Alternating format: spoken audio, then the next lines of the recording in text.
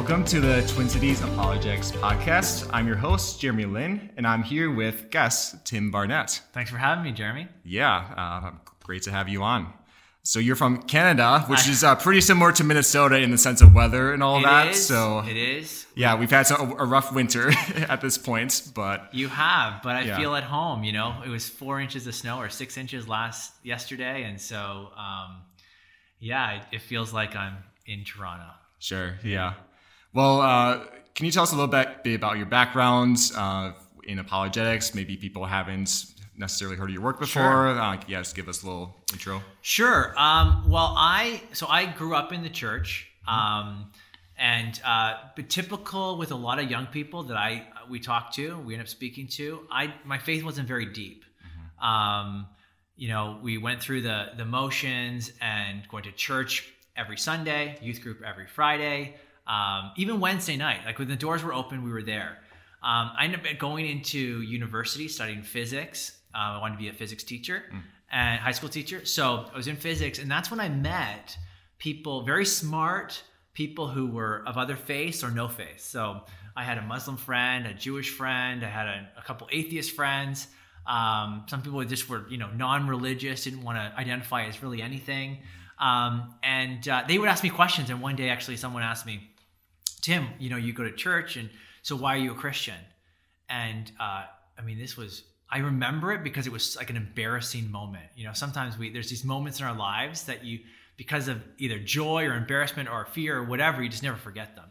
And this was one of those times. And my response was, I'm a Christian because my parents are Christians. And which is a kind of standard response that I hear from young people all the time. Yeah. Here I am, though, in my 20s. I'm studying physics, secular university, and I'm giving this horrible answer. I expected reasons and evidence in all areas of life, but when it came to Christianity, I was willing to say, and it felt wrong coming off my tongue, but I couldn't take the words back. Yeah. And that actually led me, because of the embarrassment, I got to give a better answer. So I went home and I did what anyone would do who is looking for an answer to something. I Googled it, and so I hopped on Google and started looking for evidence for Christianity. And of course, I came to sites that were anti-Christianity, discovered guys like Richard Dawkins, who up to that point, I didn't know who that guy was. Then I discovered ministries like Stand to Reason, who I work for. Yep. I found William Lane Craig and Ravi Zacharias and Josh McDowell, all these guys, and who I didn't even know they existed.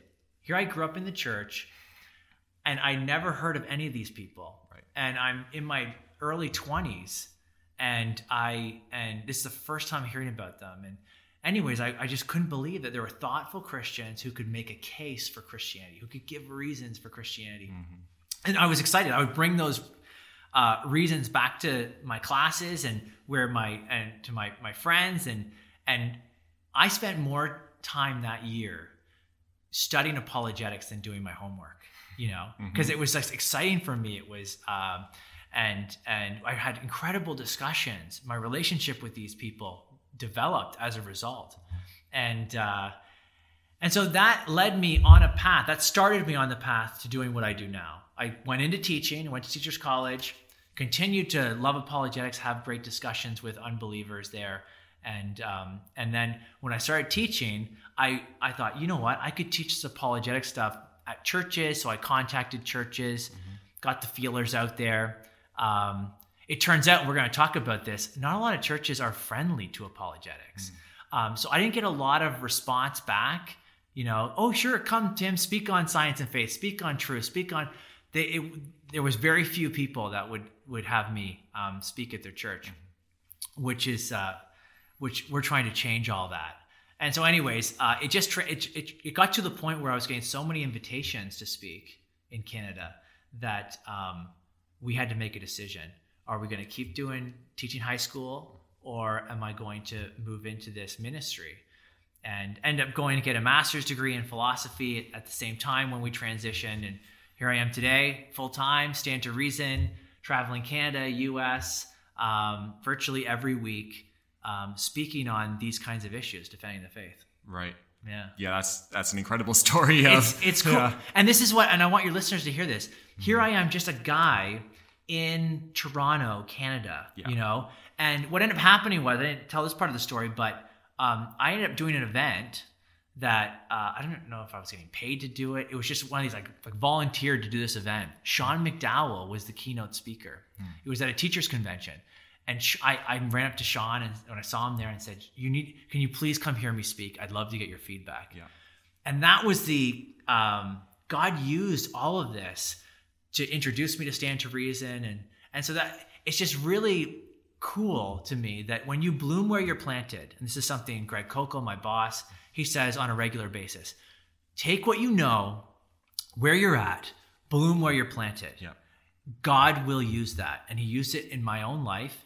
And what ended up happening from there, I couldn't have in my wildest dreams thought that I would one day work with Alan Schleman and Greg Koukl and Brett Kunkle and be at a conference with J. Warner Wallace and all of these things. Not in a million years.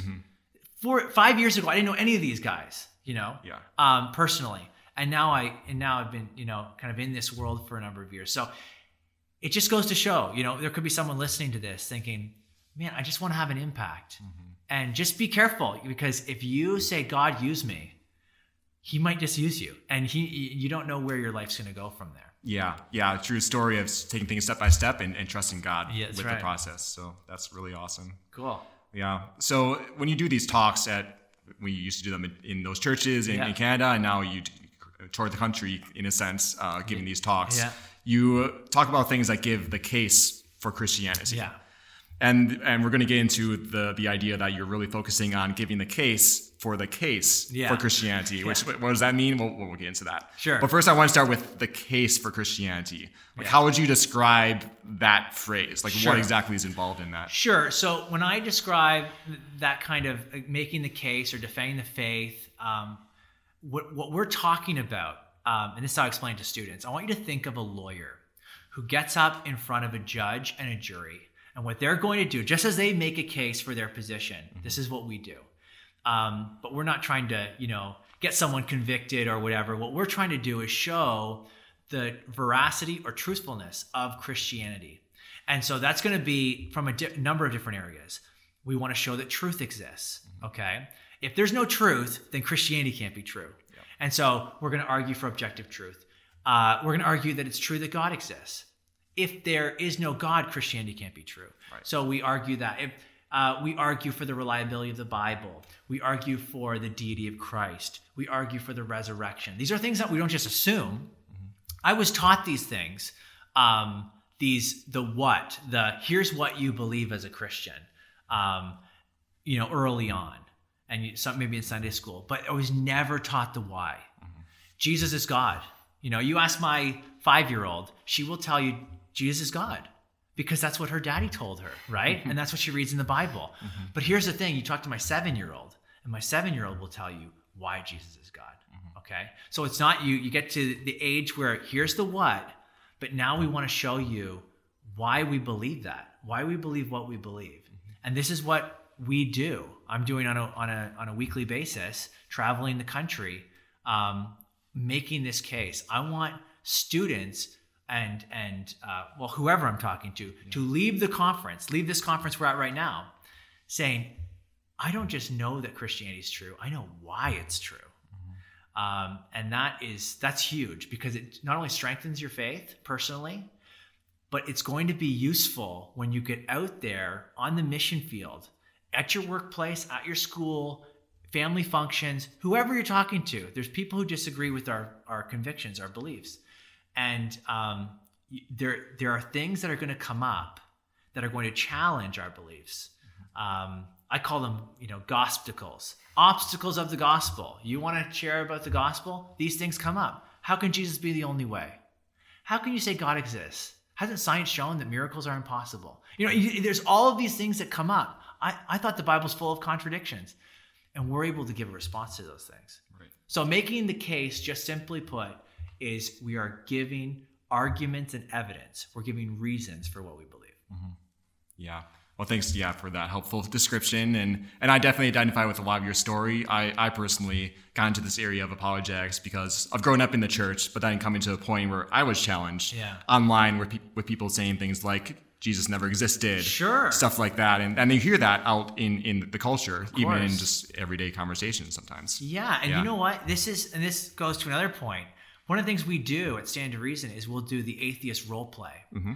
And the reason, why would a Christian pretend to be an atheist and quite literally, beat up the students, not physically, but spiritually? We beat them up. We give them arguments, some of them that they've never heard. Yeah. We raise, challenges like the Trinity's incoherent, or the problem of evil, or Jesus didn't exist, these kinds of things. Mm-hmm. And why we do that? Because it's in those situations where the person is challenged. That's what motivates them. Mm-hmm. That's what motivated you to look into it. That's what motivated me to look into it. Yeah. And I don't think we're anomalies. I think when you look around the world, at the average person, we want to know how to defend what we believe.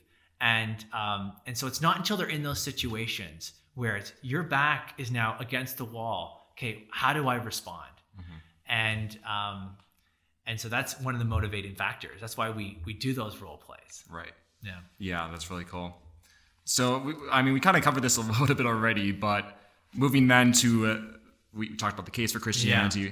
Now we want to talk about the case for Christianity. Yeah. So could you explain a little bit of what that is involved in that, or what it means, and why it's important to you? Yeah. So we show up at a conference like this, and we're going to give the case for Christianity. Now, it could be that there's some people in the audience who are thinking, well, I just have faith. I don't need any arguments and evidence. Mm-hmm. Why do I even need to come to a conference like this? Oh, that's for those a certain kind of people. I don't really need that. Right. Maybe it's for those intellectuals. Maybe it's for people who try to think logically and stuff. I just have an experience, and so they'll make that kind of appeal. I don't need the case. And so what I found is, especially with pastors, when you're talking to them about coming, doing an apologetics event, they ask, well, why would we do that? Why apologetics? Mm-hmm. And so here's where we not only have to make a case for Christianity, but before we can even get to our case for Christianity, we need to make a case for making a case for Christianity, giving a defense for why we defend Christianity.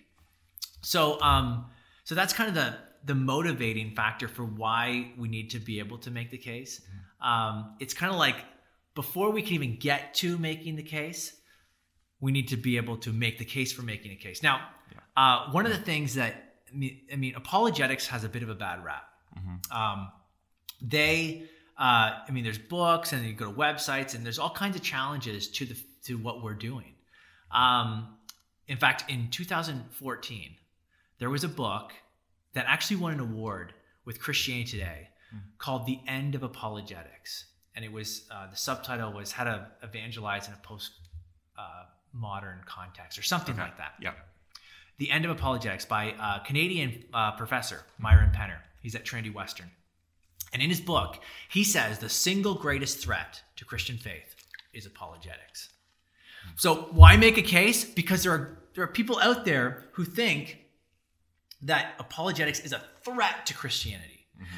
What's interesting about his book is that his whole book is an apologetic against apologetics. I was just thinking that, yeah. He is doing the very thing he's arguing against, and he's doing it poorly, okay? And that's the nicest way I'm going to put it, okay? He's doing the very thing. It's self-refuting. And so I know we're going to get into talking about, so why apologetics, or how do we make the case? Yeah. Or why do we make the case? There's a number of important reasons why we do that. Yeah. So I think we're going to get into some specifics on areas where that is the case, that is important, and why is that. So let's take a little break before we get to that. And thanks for the conversation so far today. Did you know 75% of young people leave the church upon entering college? How can we keep our young people engaged with the church and with the Christian worldview? This is where Rethink 2019 comes in. An exciting student apologetics conference coming to Minneapolis this November. There, top apologetics speakers will train young people to address the challenges to faith they will face as they move into college and beyond. For more information about this conference put on by Stand to Reason, check out the events section of our website, TwinCitiesApologetics.com. That's TwinCitiesApologetics.com.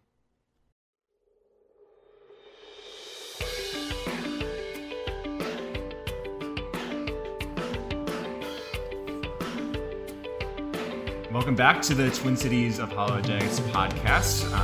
Again, I'm Jeremy, and I'm here with Tim Barnett. He's from Stand to Reason. He told his story the first part of this podcast. So, Tim, right before the break, we talked about the idea of making a case for the case of Christianity. What's all involved in that people don't think this area of apologetics is effective, or in some cases might think it's harmful to the church and the Christians. Yeah. So let's look at some different areas that you actually wrote about in your recent work, where it points us to the idea that it is important to make the case for the case. Like, why do we need to do this? Yeah. So one area you talk about is that the Bible commands for making the case. So can you explain a little bit of what you mean by that? Sure. And so we're looking at reasons for why apologetics, why we should make the case. Well, one of the clearest things, I think, is the Bible. If the Bible commands it, then we should do it.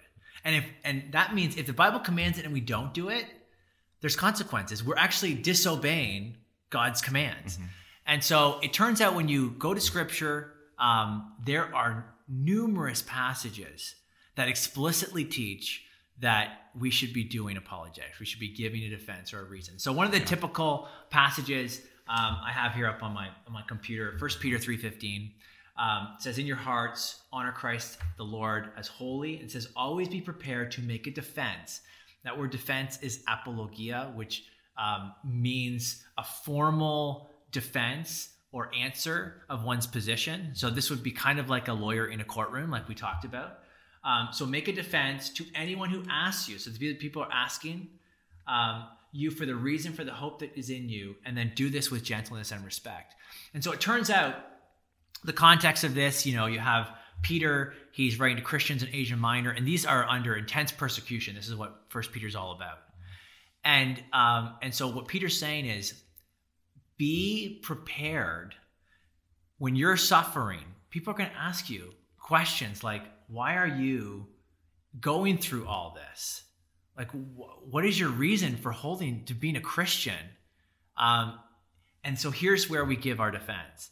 And I'm sure at that time they would have, made a defense for the resurrection. They would have talked about eyewitnesses. They would have talked about the deity of Christ. They would have given a formal defense. That word apologia shows up in the New Testament 8 times, and it always means that. There's actually another text that uses the same word. Paul, he in Philippians, and this is often not quoted. In fact, we were doing a staff meeting, Stand to Reason, and Greg Kokel, he said he was reading Philippians, and he had never seen this before. And it didn't jump off the page like it did. And it's interesting how you can read Scripture numerous times and certain things will jump out. Yeah. Well, Paul says that we are all partakers with him of grace. And it says both in his imprisonment, but then it says in the defense and confirmation of the gospel. That's Philippians 1 verse 7. I think it's verse 17. I don't have it here. But he reiterates that his purpose, he's put here for a defense of the gospel. Same word, apologia. Yeah. And so that was part of his mandate. But it's not just his mandate, it's ours as well. 2 Corinthians 10, 4 and 5 says, this is one of my favorite passages. The weapons of our warfare are not of the flesh, but have divine power to destroy strongholds. Now, a lot of people stop there and they think, strongholds, this is spiritual warfare, so it must be like binding and casting demons and doing all these things. But that's not what this is about. This specifically says, we destroy arguments, right? That's what we do. Arguments and every lofty opinion raised against the knowledge of God, and take every thought captive to obey Christ. And so here, the mandate for all Christians, destroy arguments and lofty opinions. There are a whole lot of arguments and lofty opinions today that are raised up against the knowledge of God. And our job is to destroy them. Not the people. They're arguments, okay? And so there's a difference between those two things. Maybe one more. I really like this passage too. Paul says in Colossians, walk in wisdom towards outsiders, making the best use of your time. So when you're talking with outsiders, don't waste your time. And there's a lot of people on, Facebook and those, and they might be wasting their time. Yeah. You've been in those threads that just keep going and you're spinning your tires. Walk in wisdom. It says, let your speech always be gracious, seasoned with salt. Salt makes everything taste better. So that you may know how you ought to answer each person. Here's another command. You should be able to answer each person. Give a defense. Jude says, contend for the faith. There's another, fighting word. Contend for the faith. And so over and over and over again, Scripture is clear. If there was no other reason to do apologetics, just that this would be enough. The Bible commands it. God commands it, so we should be doing it. Yeah, I think that really opens up our perspective because someone could look at this area of apologetics saying like, oh, it's nowhere in the Bible. There's not this apologetics word in there when I read through. But you're showing us that there are kind of multiple lines of Scripture that point us to the idea of need to make a defense for what we believe. And if you read through the book of Acts, what you'll see is over and over again, what was Paul's custom? It was to reason with people, explain, give evidence. Acts 17 is just one example, but you can see it all over the book of Acts. He'd go to the synagogue and he would, for 3 weeks, he would week after week be reasoning with the people. And so this is something we need to be doing. Paul modeled it. He commanded it. Jesus modeled it. Jesus commanded it. Peter modeled it. Peter commanded it. This is something the Christian today needs to be doing. Yeah. So looking at Paul, he had a certain culture that he was speaking to and reaching out to. Yeah. Now we have our own kind of different cultural situation today. But in your work, you mentioned that actually looking at the culture today, that also points us to the need to be able to make a defense. So can you explain what you mean by that? Okay, so the first one is the Bible commands it. Yeah. The second thing is the culture demands it. And by the way, Norm Geisler is the one that came up with these very pithy aphorisms. Okay, so I'm stealing that stuff. I think it's really good, and we all should be using this. So the culture demands it. What I mean by that is, Francis Schaeffer, he referred to apologetics as pre-evangelism. I really like that because it gets that idea that apologetics and evangelism are connected to each other. Yeah. The reason we're not just trying to win an argument for the sake of winning an argument. We're trying to see that person come to know Christ. And they may have these hang-ups or these obstacles in the way. And so we're responding to them. So it's pre-evangelism. Turns out our culture is deeply saturated in all kinds of philosophies. Relativism, there is no truth. Pluralism, religious pluralism, says there's no religious truth. Naturalism says there's no supernatural truth. This is the culture that our young people especially are swimming in. They're like fish. They don't even know they're wet. They're in this. They don't know the names necessarily of these philosophies, but they're influenced by them. And that's why they'll say things like, who are you to force your morality on me? That's moral relativism coming out. They'll say things like, how can Jesus be the only way? That's religious pluralism coming out, or some form of it, okay? And so they're influenced by these philosophies. So here's where apologetics comes in. What we can do with apologetics is we can refute some of these false philosophies that are in the way. We can refute these philosophies. We can answer the challenges that are being raised against the knowledge of God. So I'm talking with a skeptic or an atheist. They may ask me a question. You brought it up. They might say Jesus never existed. Here's where I need to be able to make the argument. Show them that this is a bad argument, okay? This is equivalent to this is worse than the flat earth people, okay? Scholarship shows that, I was listening to Bart Ehrman the other day. Bart Ehrman is no friend to the Christian as far as his beliefs go. He is a scholar in the field, and he said no serious historian says that Jesus never existed. Yeah. That's a huge statement coming from the atheist side. Of course. Yeah. If you can it's one thing for, some of our buddies, Christian scholars, to make those claims, but to have a guy like Bart Ehrman who is trying to refute Christianity, he's writing books on these issues. And so he's not friendly. It's kind of the enemy testimony. And so we need to be able to respond to those challenges. So the culture demands this kind of thing. If we can't just, in this culture today, you can't just walk up and say, well, the Bible says so. You should be a Christian because the Bible says so. That's not going to get you very far. Right. Not in the culture we live in with technology advancing where people can hop online and just and all this information at their disposal, these challenges. My 8-year-old niece goes to a Christian school. She's already starting to see some of these, I don't know, how, if it's friends or whatever, but these kind of challenges about God's existence and that kind of thing. And we need to be able to stand up and say, here's the response. Yeah. That's pretty crazy, because maybe parents who have kids in that age range, they're not thinking, oh, my child's faith is going to be challenged in the course of being at a Christian school, let's say, or at a church. But sure enough, these conversations can come up even in those contexts. Especially when they're that young. We think, it's going to be university where they're going to be challenged. Right. The best research we have says it's not university anymore. It's because you can be exposed to a professor like Richard Dawkins without going to his class. Just go on YouTube. This is the YouTube generation.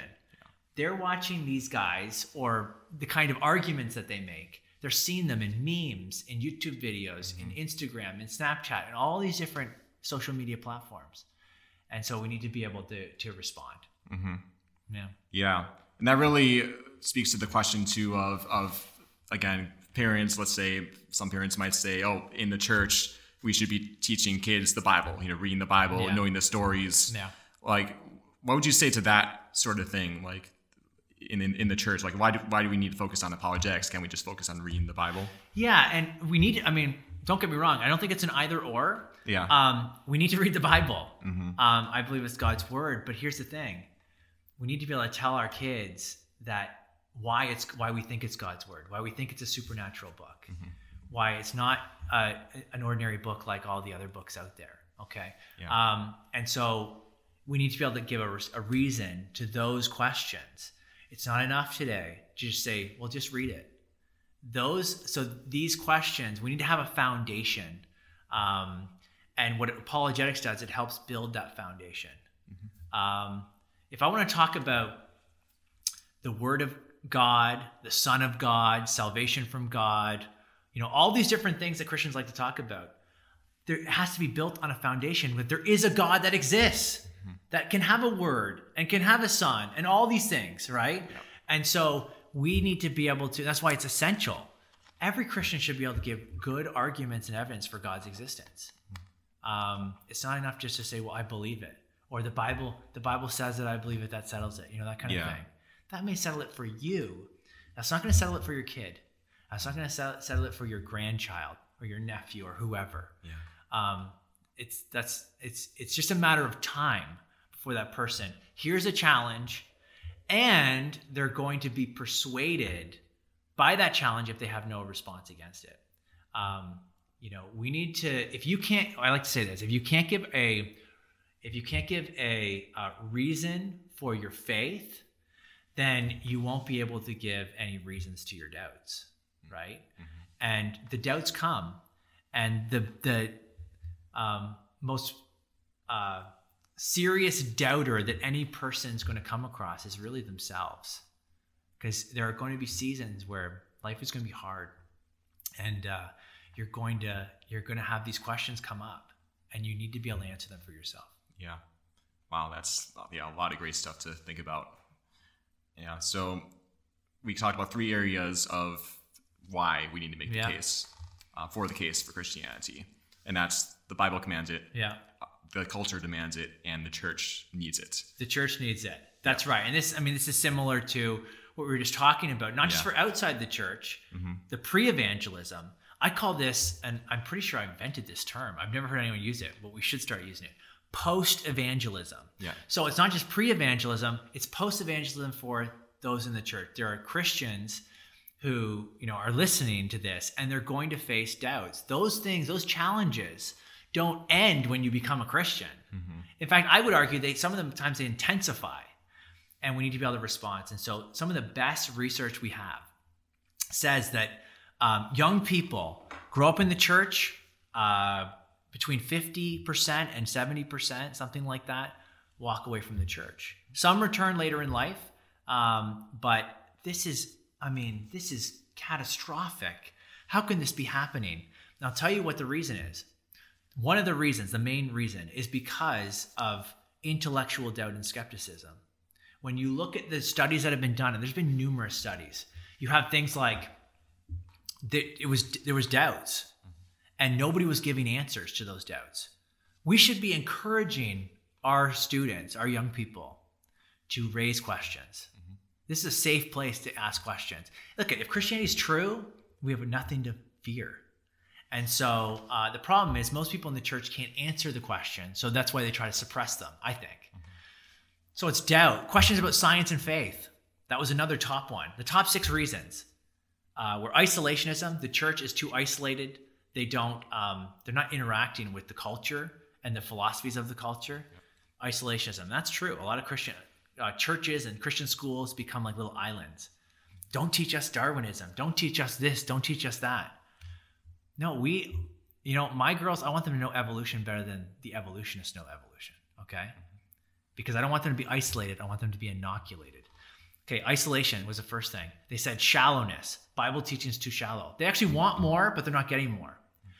We spend too much time entertaining our youth instead of educating our youth. Okay, shallow. Science and faith was number 3. They think science and faith are incompatible. That's totally bogus. Okay, I spend a lot of time talking about that. Sex issues. That's a big one. We need to be able to answer those issues. Transgender, homosexuality, compassion, truth. How does that work? And of course, doubt is in there as well. And so we need to be able to respond to our kids' greatest challenges. Yeah. And it turns out a lot of those challenges are apologetic challenges. Yeah. So we have answers to those. Yeah. So let's say, kind of for a last kind of practical takeaway from what we talked about, let's say someone is convinced by your case for making the case for Christianity, saying this is important to let people know that it is important to make a defense for our faith.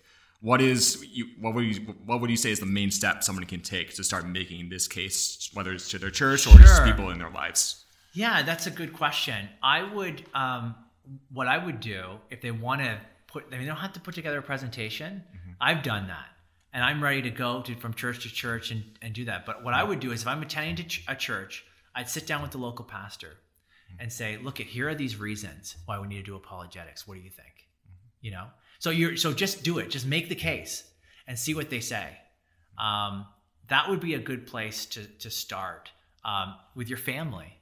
Maybe make the case with your family for making the case.